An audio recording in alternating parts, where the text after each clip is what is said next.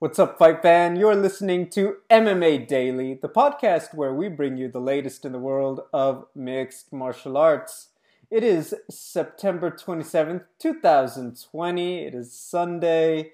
In this week's episode, Kings reign supreme at UFC 253. We'll be talking about everything in the UFC's return to Fight Island, Adesanya and Jan Blachowicz claiming the titles on Saturday night. We'll be talking about the latest news. Is Conor McGregor going to be boxing Manny Pacquiao? And who will be the mysterious opponent for Khamzat Chimaev? And we'll close out the show talking about this coming Saturday's event. It is UFC Fight Island 4, featuring former champion Holly Holm taking on Irene Aldana. I am Gabriel Gonzalez, and I am here with my co-host, Natalie Zamudio. Hello, Double G. How are you feeling from coming off the high of UFC 253? Good question. So when I was listening to it, when I was watching it, my biggest thing was that this is not quite what I expected. You know, it was a slower main card. I think it was a slower prelims, to say the least, especially in that hour leading up to it. And you know, they mentioned it on the broadcast. It's like, oh, it's quiet, and then the title fights come on, and then it's going to be a different ball game. I do agree with that. But I will say, you know what? It was just a oddly paced card, because I think that, you know, when you have this big doubleheader, you're hoping the prelims back to back to back lead up to it. And not that guys had a bad performance, but, you know, there were a lot of workmanlike fights leading up to it. People kind of just shut people down, got to a decision pretty well. So it was one of those kind of nights. What about you? Yeah, it was not a, extra thrilling night of fighting. It was just like consistent, steady, old, reliable MMA. But when you have those two fights waiting for you at the end, you kind of would hope for something to prime you up a little bit better. But I'm not knocking it. It's just like a lot of, high contrast, right? I'll say this. I do believe I saw greatness. I did walk away saying I wish we got a lot more of those two. Because to me, I think that was it. It's like, okay, just give it. I'll say it. And anytime you have one of these big fights, not all of them I will say that about, oh, I need 5 rounds of this. This was one I was like, give me 5 rounds of Reyes Blachowicz. Give me 5 rounds of Adesanya versus Costa.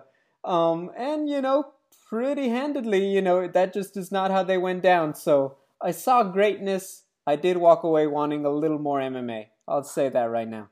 Okay. But let's talk about this main event to get it rolling. Israel Adesanya defends the middleweight title. He stops Paulo Costa in the second round.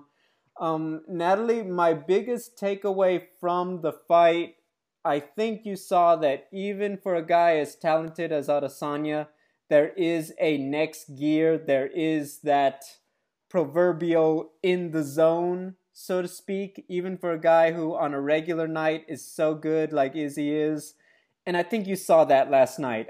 His ability to get out of the way of Costa, his ability to shut him down, avoid the power, avoid the exchanges. I felt a lot of those exchanges that we did see in the fight, they were reminiscent of Adesanya versus Whittaker, even though Whittaker's the one who you think would be so much stronger and authoritative in those exchanges. Adesanya was walking away, connecting, and just getting the better of them. And that just continued throughout the fight. I think that Costa, he did a good job trying to get in the head of Adesanya. I think he did a good job with the gamesmanship, you know, hands behind the back. He's taunting. He's trying to goad Adesanya into that firefight. I think that he was executing a lot of that well. The fact is, Adesanya did not bite on it. He did not deviate from his game plan. He did not do that. And I'll say it again. From a great effort from Costa, I think once he knew he was not about to catch up to him in a race, he did the next best thing and like, okay, let me try to get Adesanya to do what I want him to do. That did not happen, but I applaud the effort is my point. But after that, I think it was pretty clear the accuracy of Adesanya was just on point last night, and that is exactly why he was able to land the shots when he did. He connects, Costa goes down, and that's all she wrote. Now, there's a lot of extracurriculars, the speech and all that, and I want us to save that. I want to get your thoughts, though, on the X's and O's on how it all went down. Absolutely. So yeah, the showdown had me a little nervous because of the stark difference in size. Israel Adesanya pre-fight was warning everybody, I guess, saying, folks are going to be Y'all wondering must have how. forgot. Yeah, well, yeah, but he's wondering, how is the skinny guy going to beat this muscle guy, muscle bound guy? And he says, just watch, you'll see. And sure enough, we sure did. When after the face offs with the belt and all that stuff, it did make me a little nervous because sometimes when fighters react strongly to a confrontation like that at the face offs, bad things happen, right? Ronda Rousey, Holly Holm.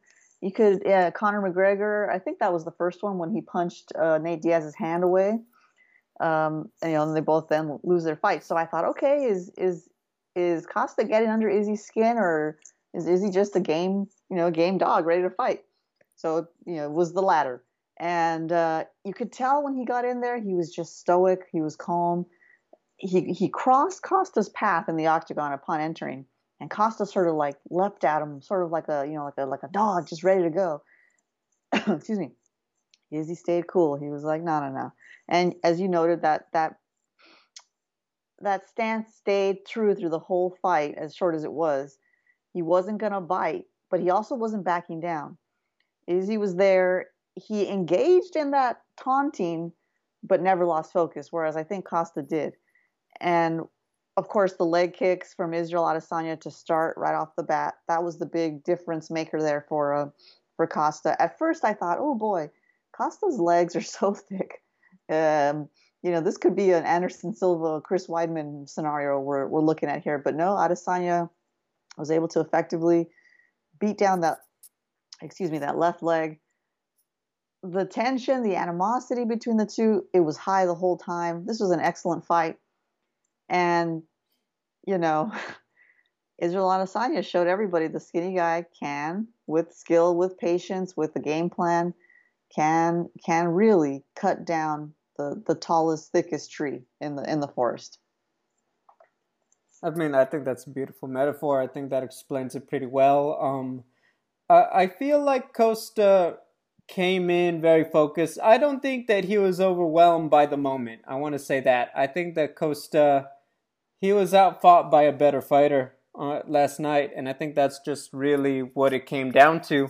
I do feel like he was ready. I do feel like, he looked in shape like we expected, but I think that's just my point, is that there's not a lot of X factors in there. I think that Israel Adesanya just was the better fighter who executed a better game plan in the fight. So that was quite something. I think you broke it down really well. I'm gonna say this because I feel like to go back before we start talking about the future, or sorry, after, would just get a little confusing. Israel Adesanya beats him. Ref pulls him off. You have kids. You know where they come from. Israel Adesanya did something that mimicked how you get there. Yeah, I took a little extra seat time on the back of it. Yeah, I'm not going to get into that so we don't lose potential money down the line. But, sure. When he did that, that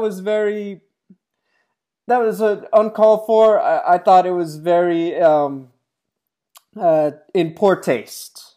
Look, I get it. They've been talking a lot. Israel, not only did you beat him, but you pretty much smoked him. You literally chopped down the tree and put him down under 10 minutes in a title fight on Fight Island after all the hype. And you made it look relatively speaking, he didn't take much damage, did Izzy? So, to see that, I'll say this, and I listened to our show back. I don't feel like I held Colby Covington to enough of a standard last week, and I realized it's like, I kind of let him, we know what kind of stuff Colby says, because it's Colby, that doesn't make it more right. But Colby was talking out of a place that I'm not gonna talk about. I think that that was uncalled for. I think that Adesanya, as much as I will admit right now, we saw greatness and all that. I didn't see the media hold him to it. I will say that Adesanya, there's no place for that, man. You got him. And look, I think the fact that he made physical contact when after the ref stopped it, that's what bothers me. Because Tito Ortiz, he pretends to drag the body and throw the dirt on it. I get that. A guy's pumped up, he does a little dance, or he jumps on the cage, and I get that. That's exactly what you want. That's what we sign up for, is potential knockouts, right?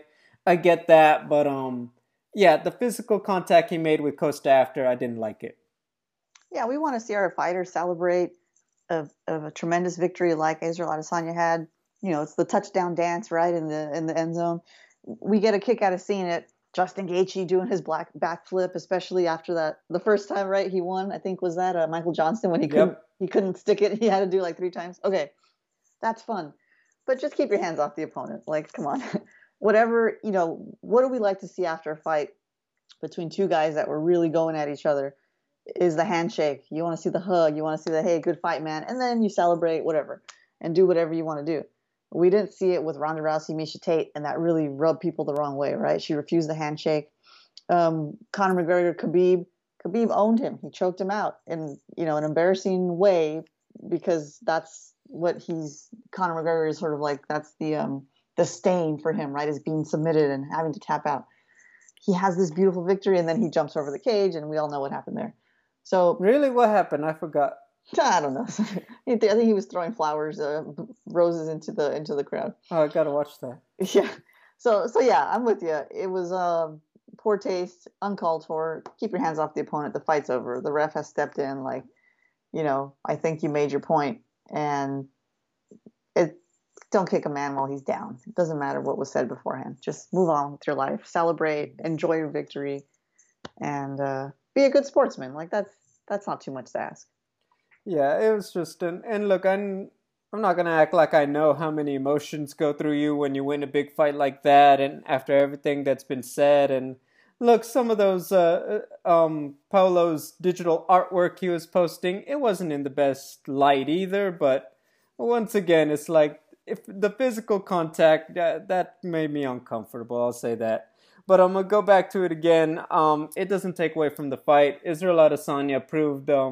I'll say this, and I said this after he beat Whitaker. I think we saw that Israel Adesanya again last night. When he's in that extra gear, it is hard to imagine anybody at 185 beating him, to be quite honest with you. I think just when I look at him stylistically against a lot of the other guys we have in there right now, it's just hard for me to say, oh yeah, that he might have his number, something like that. For example, Justin Gaethje. I can't say that, next gear Khabib still is going to outwork Justin Gaethje. Now, we're going to get into that about a month from now, but that's just my point. This Israel Adesanya, when I look at the middleweight division, I don't necessarily know that, there's a guy out there who, the best Izzy, another guy beats him. And I think that that's a very scary proposition. Let's talk about the future. He did kind of lay the seeds to be planted. If Jared Cannonier beats Robert Whitaker, he wants that fight. I can assure you that's not in Robert Whitaker's plans. So if Jared doesn't win, I can imagine that Izzy is probably going to look at the winner of Darren Till versus Jack Hermanson in December. That's another big high-stakes middleweight fight. So I think you put all that together, there's definitely, options out there at 185, but let me toss it to you. Do you feel like that's laid out, or do you feel like there could be something out of left field for Adesanya? I think it's pretty much laid out, but I'm looking at the rankings, and so apart from Jared Cannonier and your suggestions of Hermanson Till winner, not much else excites me in the top 10. But you know who does? He's number 11, Edmund Shabazian. Now, it's probably too soon for him, not fair to him, but just from what I've seen so far, that looks like something that you know, in the near future would be an exciting matchup. So you think maybe Edmund, while Adesanya does other stuff, that Edmund maybe I'm ex- late 2021 if he gets the right wins? yeah, it won't take too much. I don't think Adesanya is going to fight again this year, and so we get him early 2021. I think maybe by July we could see Edmund being really close to that shot because look who's ahead of him: Uriah Hall, Chris Weidman, Kelvin Gastelum. I mean, I don't think I don't think that the UFC would rather make a fight with any of those guys over some really promising prospect like Shabazian. Um, I don't know. I'm excited about that coming down the line. Yeah, we're talking 2021, but it's not that far off. I think I need to see him bounce back from the Derek Brunson loss because I felt like that was almost just a little too authoritative. I think that you saw that Edmund had a lot more to grow before I could say, yeah, let's get him back in there. I think I just need to see that. Look, I think he's certainly there. I think he turns this ship around and he puts a few more wins up. I think that he's definitely able to. We saw he's capable of it. I think he had like he was on a great run of like first round victories, if I'm not mistaken. So Yep. I will say that I think I just need to see him bounce back against some more tough competition before I'm sold on Edmund getting there. To me, I think assuming Adesanya's perfect world plays out, he beats Jared Cannonier. I'm sure he'll look at where we at on the calendar, and that's gonna lead into our co-main event. But I think he'll weigh his options. If he gets past Jared, let's say March, April next year, I'm sure he's gonna look at it. Well, do I want necessarily like? Am I looking at Darren Till versus Jack Hermanson? Is that the fight I want, or what's going on at 205 pounds? So I'm going to take that for a beautiful segue. Let's talk about it. We have a new king in the light heavyweight division. His name is Jan Blachowicz. He got the victory over Dominic Reyes. I think the thing to me, when I was watching this fight, I feel like Dominic Reyes was a little surprised with how much stronger Jan Blachowicz was. And I can't remember if I necessarily discussed it as much on the show, but to me, I think the biggest difference is that, okay, well, he just came off 5 rounds, pushed Jon Jones, the GOAT, to the limit. Jan Blachowicz is much more dangerous in the pocket than Jon Jones. If anything, Jon Jones is dangerous in the same place as Dominic Reyes is. Mid to long range, uses those long limbs, gets all that speed behind him, whips him out there. That's where Jon Jones brings a lot of problems. Jan Blachowicz doesn't have that reach. But if anything, when you get more into those exchanges in the pocket, he tends to hurt you. I'll say it right now. When is the last time you saw a body kick leave a welt like that early? Oh boy. I mean, Jose Aldo needed like 8 of those to do that to Uriah Faber's leg. Jan Blachowicz lands one and it didn't even look like he got all the whip behind it.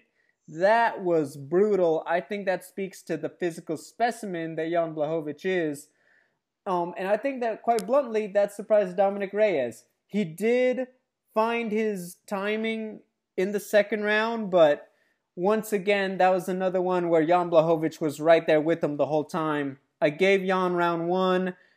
Dominic was starting to take away round 2, but then obviously the damage happened and that was the end of that at the end. But yeah, I think just really the horsepower behind Blachowicz and his technical prowess. It's not like he took a lot of shots. We all know that Jan Blachowicz is a very technically sound guy himself, so I think that's what got him the job done. Yeah, the rib kicks were the difference maker. And one of the slow-mo replays, it certainly looked to me like you could see the rib like just go way deeper than it should on any human person.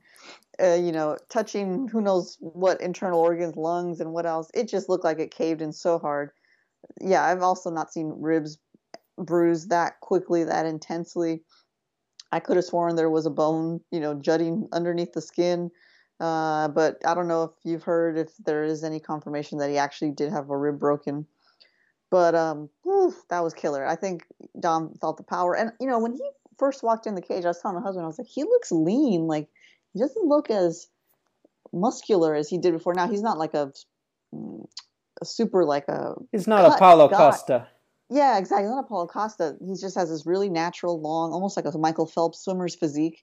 But he knows how to use it well. But he looked a little leaner to me. So maybe he did, maybe he was, maybe he wasn't. But clearly there was a difference in strength and power in this matchup. And Dom felt that. He felt it. I think he got a little nervous, but as you pointed out, he sort of got his bearings back in round two. But Jan blitzed him, crushed his nose, and then finished the job. He made him do the Bambi on ice dance, when your legs give out on you, the whole shebang. So I was really surprised by this fight. I picked Dominic Reyes to win by decision, which now seems like such nonsense. I should have at least picked something, a finish a little bit earlier. Did you pick Jan? What round did you pick Jan? I can't remember. I think I said third, but it may have been decision too. Okay. I gotta look back. For some reason, I thought you actually got second, but I wasn't sure. I'll look back at it. I'll text it to you. But yeah. I became a believer in the Polish power. Yeah, I mean, I did too. When they were in the cage, I was like, oh my God, look at his head. His head is so giant compared to Dominic Reyes' head. He's like a tall Dennis Seaver, just built like a little tank. You know what I mean? Just taller. Eastern Europeans they're made of something else, man. They're just thick and tough and completely unbreakable. He's got that farm strength kind of look to him, like Alexei Oleinik. He just has that kind of head quality. And shoulders, no neck, and it's just a really tight freaking structure that cannot be. I think Brendan, or who else was on the call, it might have been John Anik or somebody, he said, look, he was made for fighting. If it wasn't in the cage in the 21st century, it would have been back in the olden times. He's hopping off a ship. He's got that look to him. Yeah, look, put him on a Viking ship. I know he's Polish, but that's just that look that he has. Yeah, he's got that Polish Thor. Anyway, we get it. He looks like a Viking. Anyway, but nice guy. I think that he's got the Robert Whittaker quality to him. He's not really a trash talker. He just has that really deep baritone voice, and he tells you he's just gonna go out there, live his life, and kick butt. I'm all for it. I'm okay with it. I think that it was fun. I think that real quick on the fight, I was a little surprised that Dominic didn't try to go for more takedowns. That might have been respect for the power, but I did feel like that would be an X factor. Is he's so fast? I'm like, he has to have thought about, if this isn't going well, shock him with some takedowns. That could be what helps me out. But yeah, I think that's just the respect he had for getting in close to Blachowicz, is that he didn't feel like he could pull it off, and that's why he tried to work his speed at mid-range instead. Going forward, Blachowicz kind of laid it out. He did say he's looking at the winner of Teixeira and Thiago Santos. That one, I want to say they're looking at November. I know they just announced it. I know I wrote it up. I think it's November 7th or something like that. But the fact is, they are still looking to do the fight. That makes sense. I don't think there's anybody else really. I know Jon Jones tweeted it out. I feel confident saying that he was on Twitter and having fun and talking everything he could think of. So I don't believe Jon Jones is going to do it. I think the only way he fights Blachowicz, possibly, is if you were to find out that Stipe and Francis aren't going to fight until like next July. That's the only way Jon Jones is like, yeah, I'm not going to wait 2 years to fight. I'll fight Jan and then try to go back up. I mean, even that is just hard to believe that Jon Jones just likes to tweet and, you can just see the smirk on his face the whole time when you read all those messages. So I don't believe it. I don't buy it. It just makes me kind of do the eye roll a little bit. Not going to lie. No, I get you. So Teixeira and Santos, the winner of that one, I think is pretty obvious, especially for Thiago Santos. You got the storyline there. He almost beat Jones. He did beat Blachowicz to get his own title shot. I think there's a story there. Glover Teixeira, he's kind of got that, he's running on ever ready batteries. He's done when he says he's done. I wouldn't mind it. I think stylistically they actually match up pretty fun against each other. Um, I'm not against either of those fights. If for whatever reason something's going on, I can see Alexander Rakic, who just beat Anthony Smith, being a dark horse and jumping in there. So there's options out there for Blachowicz. So I get the impression he's going to be active, and I really like that. I think the right matchups, this could be really fun. And look, he's got a great resume right now. I mean, knockout Luke Rockhold, Corey Anderson, beat Jacare. I think he's on a solid run as he steps into title, to be in the champion of the division. So I like it. Yeah, I think you're right. He is going to be the guy that just like so thrilled to have the belt that he's just going to hit the ground running with it. Not afraid of anybody. Yeah, he called out John Jones in the moment and then offered other opponents, but I think he'll just take whoever. And he's not going to get an easy fight. That doesn't happen. So it's going to be a tough one. And yeah, he just fought. He fought in February, now September. Okay, so I wonder if we'll see him by the end of the year. I feel like that would be really awesome. I'll say this: a big part of that is COVID. I mean, you got to think that he was always going to either wait for a title shot no matter what. So as soon as they said that John Jones was moving up, you realize like the same minute they seemed to finalize this deal for Reyes and Blachowicz. So I do think he would have been more active this year had it not been for all that. Yeah, for sure. You said you think we'll see him one more time this year? Well, I would like to, but I guess it all depends on if they go back to Fight Island by the end of the year. I don't think that's in the cards, is it? That's a good question. I don't think anybody asked him, can he get to the United States if necessary? I'm not sure. I think they could. I think we'll find out. I will say this. I agree with a lot of people. I think that there will be some movement on a lot of fronts after, things are worked out with this thing they call the election. So, yeah. I think that, certain decisions are going to be made that let us know where we're going to be at going into next year. Does that make sense? Makes sense. Makes sense. Anyway, but we'll get in, that's for another podcast that talks about something a lot less fun. That's not our job. Yeah. With that though, I think that if they do December somehow, I think it depends on how much they're looking to stack that card.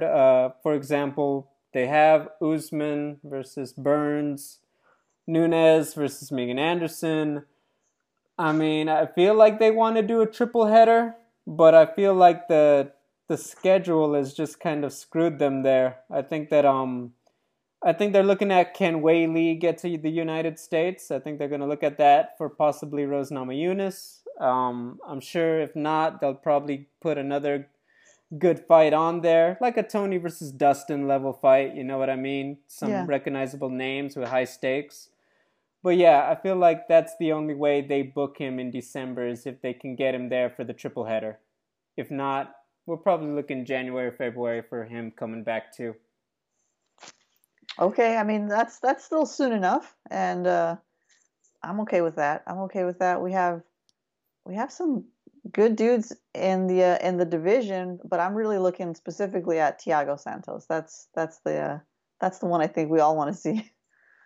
Oh yeah, I think and we'll be talking about it soon. How are Thiago's knees doing? Because if he looks anything like the guy he was when he left, oh boy, let's have some fun. Yeah. But yeah. Before we move on, honorable mention, Brandon Royval. He beat Kai Kara France. He told me on the virtual media day, he's been watching Kai with all the city kickboxing guys around Fight Island, and he said, it's like watching the cool kids at school. Like, they're all rolling deep, and, they got Izzy over there, and he said, any other time, I would be going up like, hey, Adesanya, can you sign this for me? And so I asked him, it's like, so you said it was like watching the cool kids at school. Does this make you the big man on campus? And he was very humble about it, but I like his personality. I think he's very grounded, and he's in a great spot. He had a great breakout victory. I liked it. Also, to go back to Jan Blachowicz one more time, I always bring this up when I talk about him. Leading up to the Thiago Santos fight, he was almost exclusively on prelims or he was on cards that were only on UFC Fight Pass. He was getting like no real television time. He was not getting any primetime exposure. And I always said it's like, hey, look, when he started in UFC, he wasn't the most consistent. He had a lot of setbacks, and he really turned it around. And so to see him become champion, I'm like, look, you're talking about a guy who, even he was in the UFC winning, they weren't even putting him on television.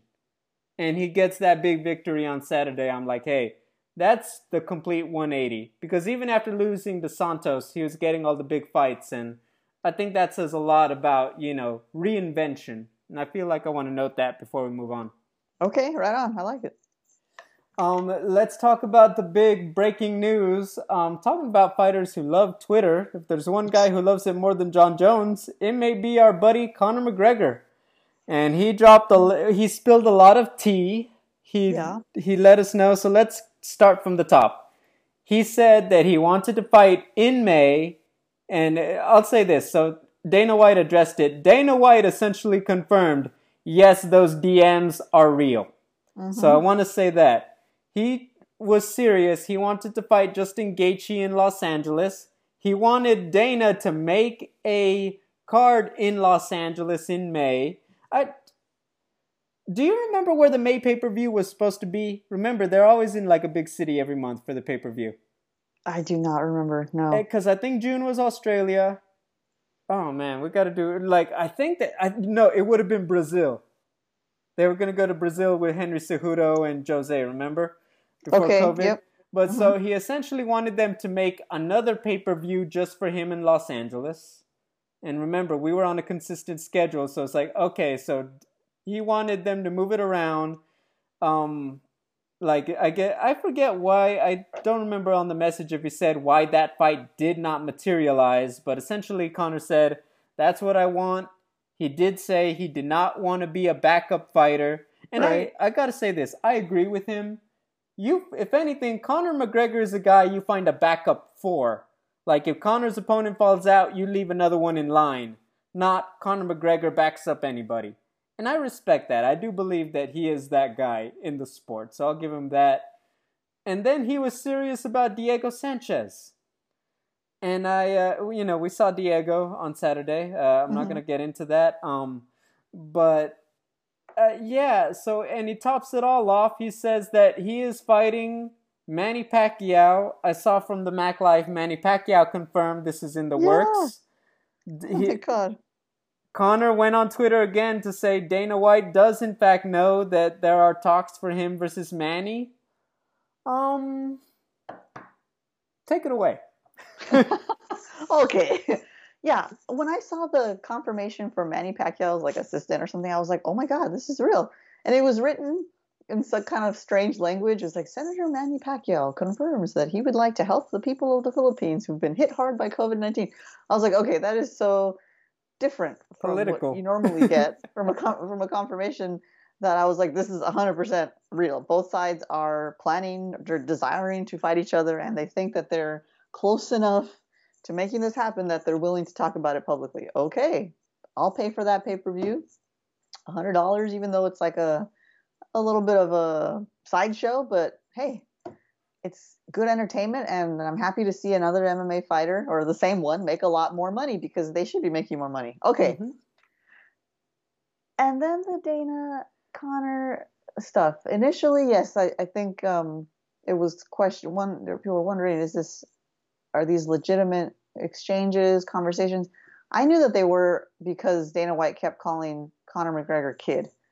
And I thought, if that's fake, you wouldn't even know to do that, because you would never think that Dana White would refer to Conor McGregor like that, would sort of address him like that.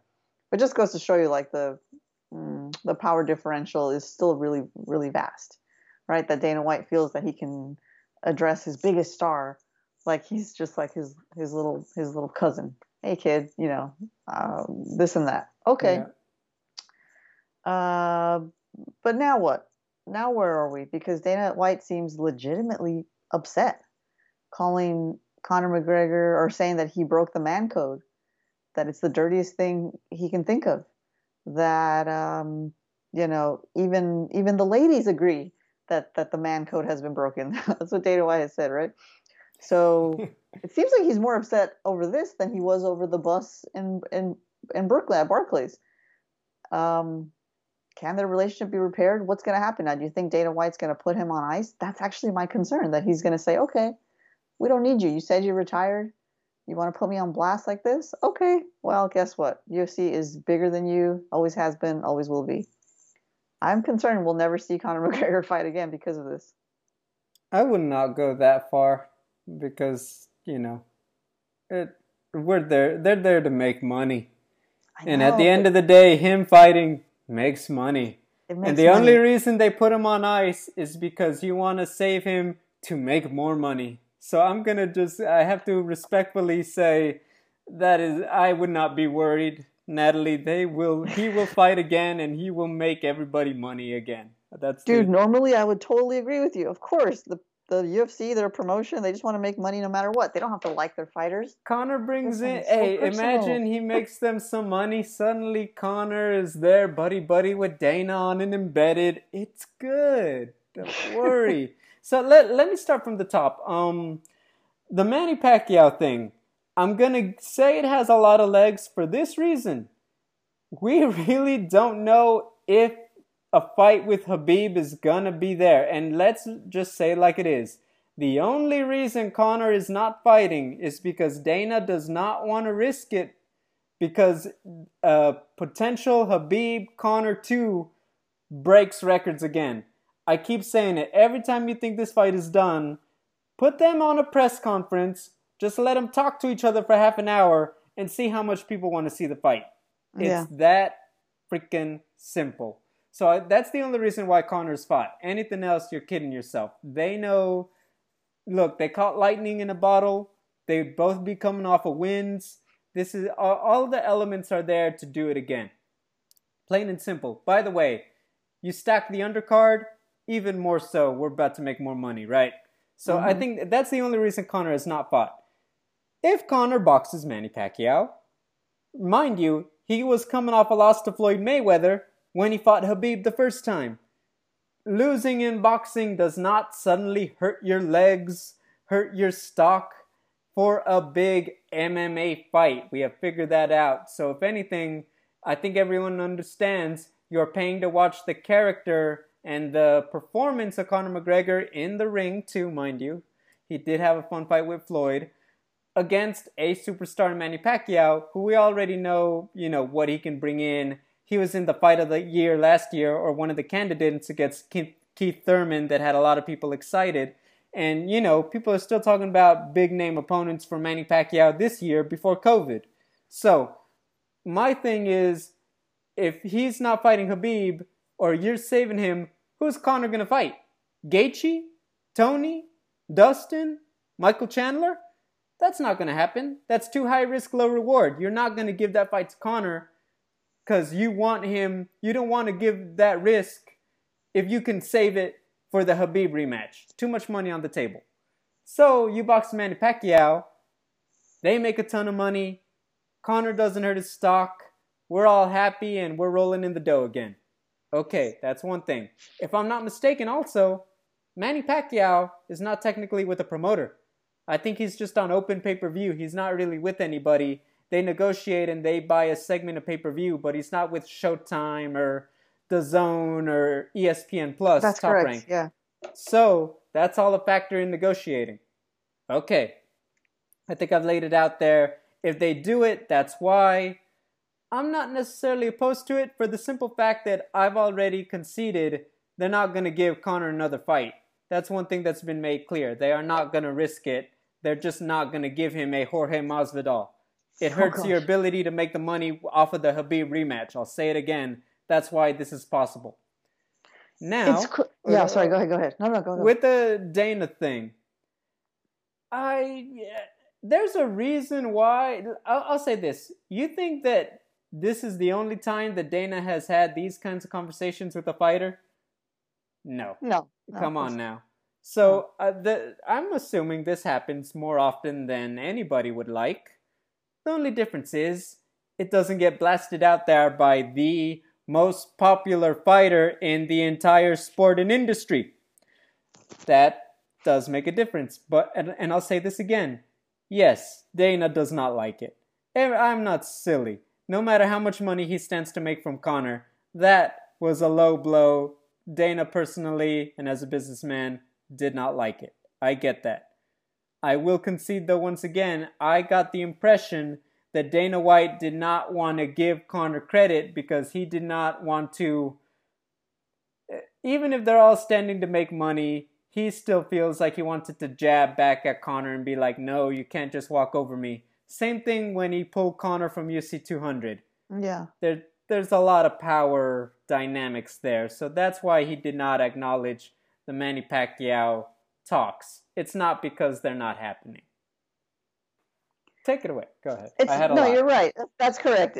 But that's the frustrating part of being a fan of this sport that's, basically run by Dana White, is that he, I guess that's his prerogative, and that's a part of promoting, is dishonesty and saying what you need to say to keep people on ice, to keep his machine warm, going, so to speak. To keep the media rolling, give them things to report on, to create contradiction, confusion. I mean, this is something he's really good at, and so, this is just another example of it. As far as Pacquiao goes, going back to that, it's crazy to me that he's still a top. Not because, look, it's age is a real issue for athletes, right? The older you get, the slower you get, and all that stuff. But it's not his heyday. It's not his heyday, but he's still in the game, man. He's still in it. Keith Thurman fight, and he's still one of the biggest names in boxing. Even though there are so many other amazing boxers coming up in those lower weight class divisions, it's still Manny Pacquiao. It's still Floyd Mayweather. When Marquez beat Pacquiao and Jim Lampley gave that really impassioned speech about, for so long there have been two fighters, the world has only recognized the two of the top three fighters, and now they'll recognize Juan Manuel Marquez, but nobody really talks about him anymore. Still talk about Pacquiao, still talk about Mayweather. So it's a huge fight. But it's not like fighting someone who's past their prime, right? So it's a competitive fight. When you have someone like Pacquiao that's still great, and someone like McGregor who's not a boxer by trade, like a straight boxer by trade. So there's a lot to sell here. It's a lot of money. The thing that bothers me is that no matter what, Conor McGregor is still beholden to the UFC, and he's never going to make as much money as he could if he was on his own doing this, right? Because the UFC still has to say yes. They still have to, hold his hand and sign, give parental permission, and that just kind of rubs me. It burns me, but that's the deal he signed, and so it is what it is. But yeah, of course, UFC, Dana White, they know where their bread is buttered. It just sucks that for McGregor, he can't fight in his sport because his promotion is just holding him in limbo until they can have a crowd.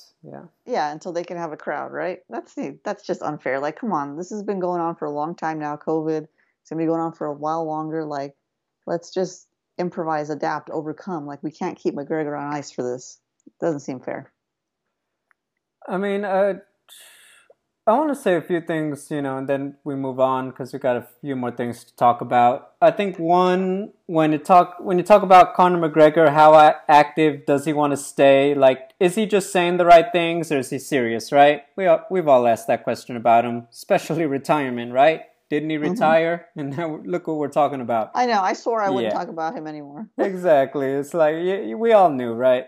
But look, I think the fact that he is that serious about staying active, that's something we maybe question. I think this answers all of that, and I think that's something to be said. Once again, I think that look, I know that they're doing their thing in the power dynamics, but I'll say it again. I'm not worried about Dana and Conor. money heals all things. And I think they make each other a lot of money. Suddenly we can be very happy and we can let some stuff go. But I will say again is that one thing, and some fighters have said stuff about this, but the fact is the UFC is all about keeping the machine running. We saw with Tony and Dustin. And hey, when they said, look, we're not going to do it, the UFC immediately said, we're going to stop talking about that, and we're talking to Michael Chandler. You don't want to date me, he doesn't want to date me. Michael Chandler is ready for a nice, committed relationship. You know what I mean? Yeah. It's that simple. And, look, there's a lot of different elements to it. Guys looking to get paid for a fight that would definitely boost pay-per-view numbers. Yeah, that's a real thing. And then if you're the UFC, you're also looking at it and said, look, if we can't make a fight, we need to find somebody because if something happens to Khabib or Justin, we can't be losing this main event. So there's a lot of different factors into what they do and how everything's done. So I will admit that when you talk about Dana and Conor. But once again, there's so much money on the table.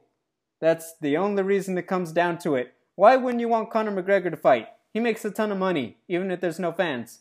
Why? Because there's potentially more money. That much more. Anyway, that's all I'm going to say about it. I think I hit all the points. You did. Except you don't. Okay, there's more money with there's more. But no one's getting any younger. Like you want to have your big fighters to fight in their prime. That's all. I'll leave it at that. But there's too much money. Okay. Okay. All right, we're done. For our next segment, this is becoming a weekly thing, so I'm going to call it Hunting Khamzat. Who is going to fight Khamzat Chimaev? He's apparently getting a main event in November. UFC wants him to fight Wonderboy Thompson. Wonderboy wants Jorge or Leon Edwards. I'm assuming they're going to do a lot of talking between now and then. So let's go ahead and revisit it because this became a topic. Who do you think Khamzat is going to fight? We do know Dana said he wants somebody ranked, so somebody with a number next to the name. Natalie, go ahead. Talk to me. Who do you see is going to get this big fight? I think it's going to be Leon Edwards, whether he likes it or not, I guess. And that's it. I think because Jorge Masvidal is fighting Colby Covington. Is that a real thing? He's talking about it. Okay. So it essentially said that they are done talking about the Nate Diaz rematch, which, for the record, I like. I think that Jorge Colby is the fight to make right now. I wasn't necessarily, like you said, it didn't blow my socks off. All my shoes and everything stayed on when I heard about the rematch. Yeah, for sure. So I think it's going to be Leon Edwards. I'm going to double down on that. And I guess I don't really have a better any reason to back it up besides it's just a feeling that Edwards needs a fight. Wonder Boy is a strong name, but I think you'll get a more exciting fight from Leon Edwards with Khamzat, and that's it. I'm gonna stop right there. What do you think? Do you agree? Do you disagree? I disagree. I do think that Leon and Wonder Boy are gonna. Because look, you're talking about a new champion at welterweight. I think that the thing that hurt Stephen Thompson was that is still being run by Tyron Woodley when he was in title contention. Yeah. I think that Wonder Boy versus Usman would be a very fun fight if he keeps putting wins together. Leon and Usman have history, and that just makes sense there. I think that they established that they're probably the two top. In terms of rankings, you got it for Leon. In terms of name value, you got it for Wonder Boy. So I think all that just really makes sense for them to fight, especially with the title fight already booked. I'm seeing Neil Magny. Neil Magny is saying all the right things. I could see that happening. I thought Michael Chiesa, I know Michael said that he's not planning to train because of COVID, and that's his prerogative, and I respect that. He's around a lot of kids and, a lot of family that's older, so I respect his decision. Although, obviously, the welterweight division is going to be moving around him. Yeah. RDA is booked, so I would have said RDA if not, if he was available. Everyone seems to be focused because they think he's going back to welterweight. I looked at it, and you know what? I'm going to hit you with it. Kelvin Gastelum. Big Oh, name. Stylistically, I think would be a fun fight at middleweight. I think that either way, it moves him forward in any division. And, people are talking about, does it hurt you ranking this way or that way? Just win the fights, and you'll get the title shot. I think we figured that out. We already know he can make 170. That's not an issue. So, yeah, Kelvin, I feel like Derek Brunson is booked. I have to double check that. But if not, he's a dark horse. Chris Weidman. But, yeah, in terms of welterweight, I feel like there's just less dance partners available. But Kelvin Gastelum, for some reason, stood out to me. So I'll say that. Neil Magny or Kelvin? do you think that Kamzat is worthy, ready for such a big name like Kelvin Gastelum? I think Dana White thinks he's ready, and that's more Yeah, important. that's fair. Okay. Yeah, he's really high on this guy, right? I mean, it's pretty clear. I'll say this. The way he knocked out Gerald Meerschaert with one shot at middleweight, Gerald's not a walkover, pushover. So I'm like, you know what?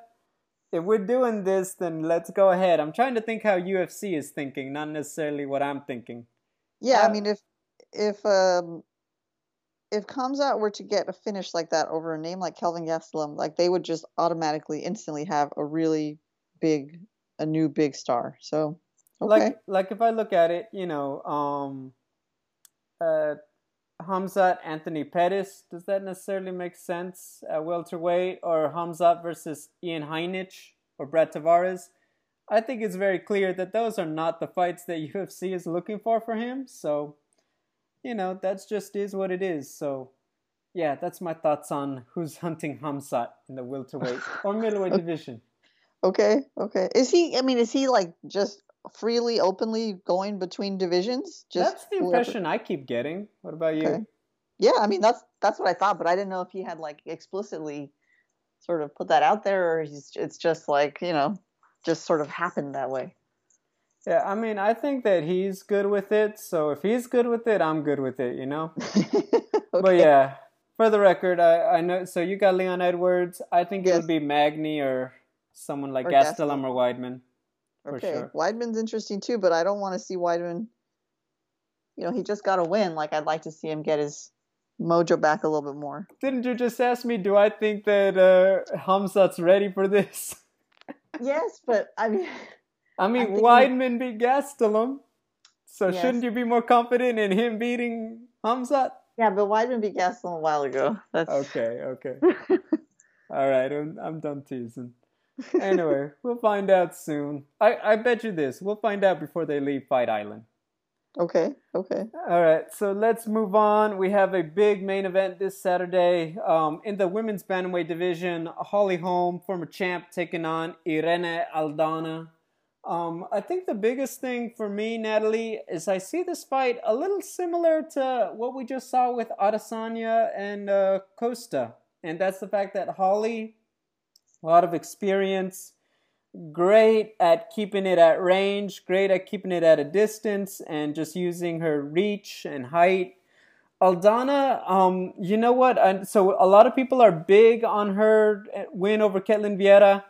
I know her record, it doesn't exactly scream, a lot of stuff. She did lose her first two UFC fights.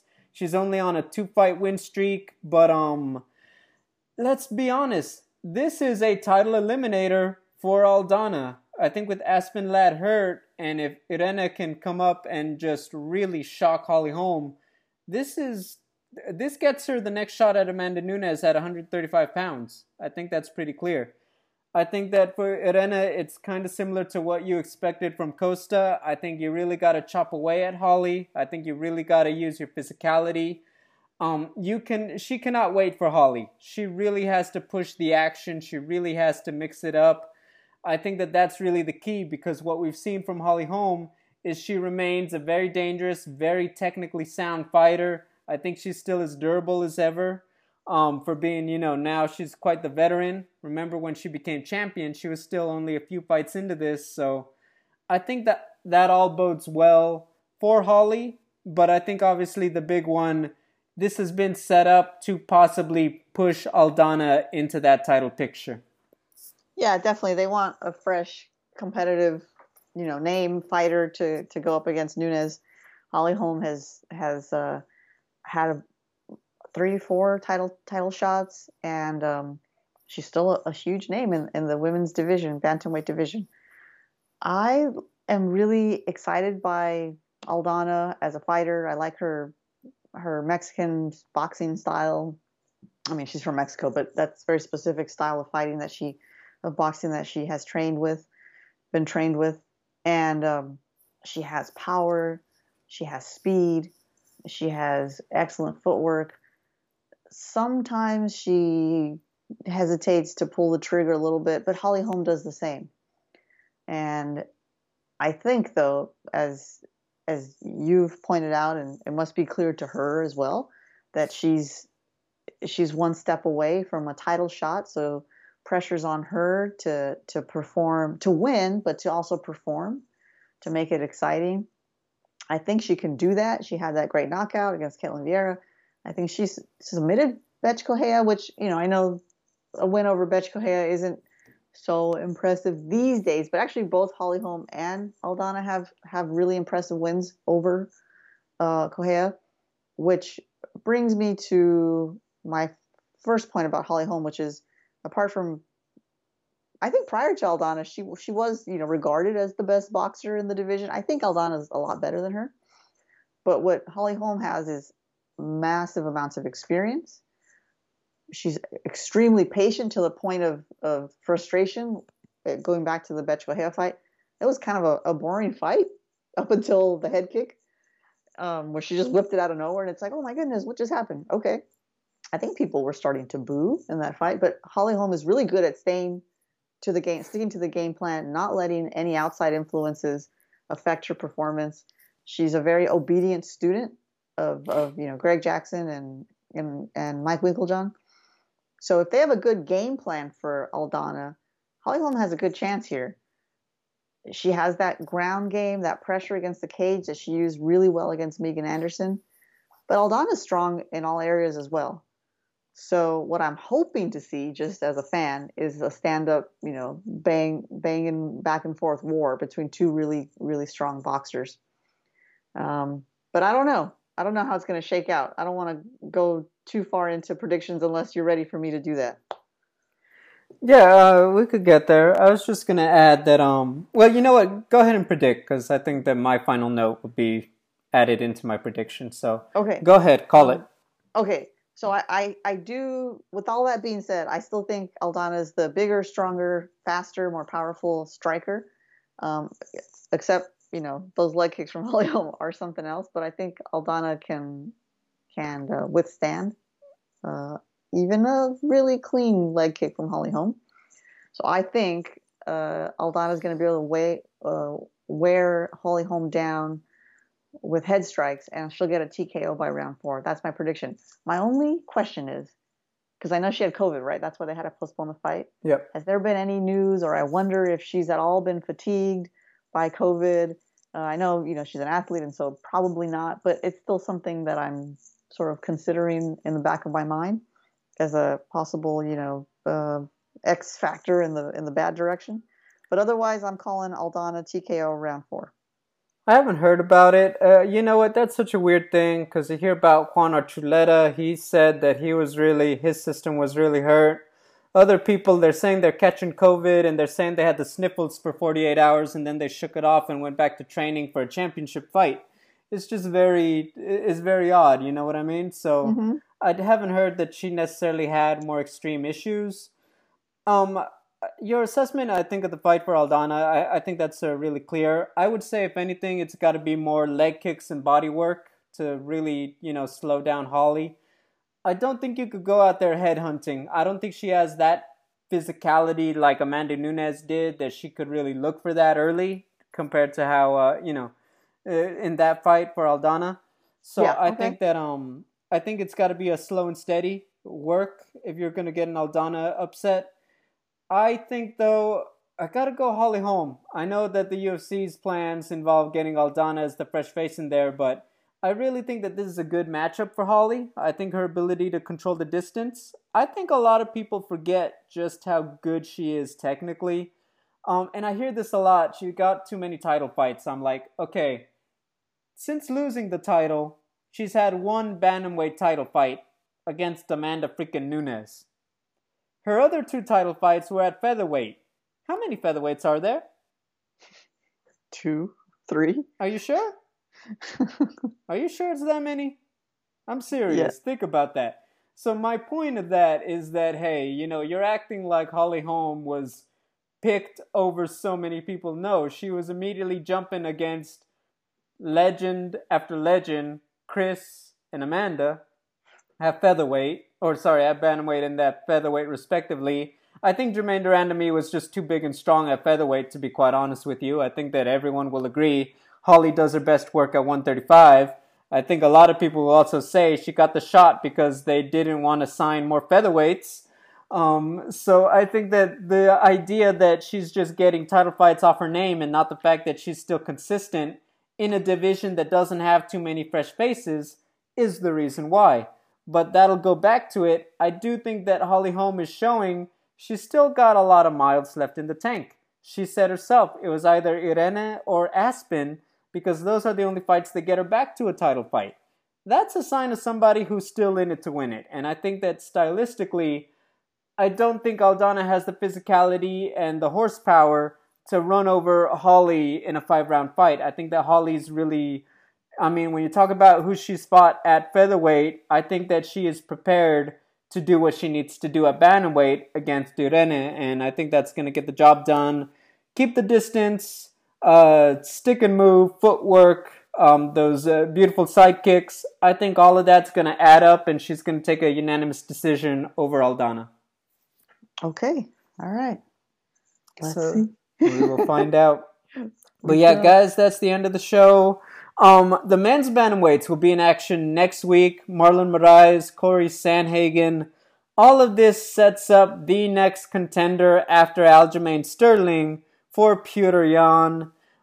Do you have any thoughts about that one before we head into it? Well, I'm excited for it. I guess that's about it. Aljo's looking good, and Petr is someone that is kind of scary. So it's one of those champions that now we have Yan that makes you think like, okay, there's a lot of good contenders in the division, but sometimes you get a champion where you think like, I think it's going to be a second before somebody can really do something here, and I kind of feel like that's where we are with Petr Yan. So you feel like it's going to take something special to make you a believer for these guys next week? Yeah, I think so. I love watching Marlon. I would argue that he was ready for Petr before they went with somebody else. So this is a big fight. This is a good one. I think that for Corey Sandhagen, I think that when you're on the win streak he was on, there's a lot more pressure to redeem himself. But yeah, I think that this just sets up a lot of different scenarios at bantamweight. I wish they'd announced it already. I think, unfortunately, Dana is waiting to see if he could get Petr into the United States to add him to the December card, because otherwise, we're waiting probably till 2021 to get Petr Yan back on Fight Island. So, I think that's why. But look, that just means that the line is going to start to get a logjam at bantamweight, and I hope they sort it out soon. Who wins? Who loses? Who moves on? We'll talk about all that next week. Until then, guys, have a good one.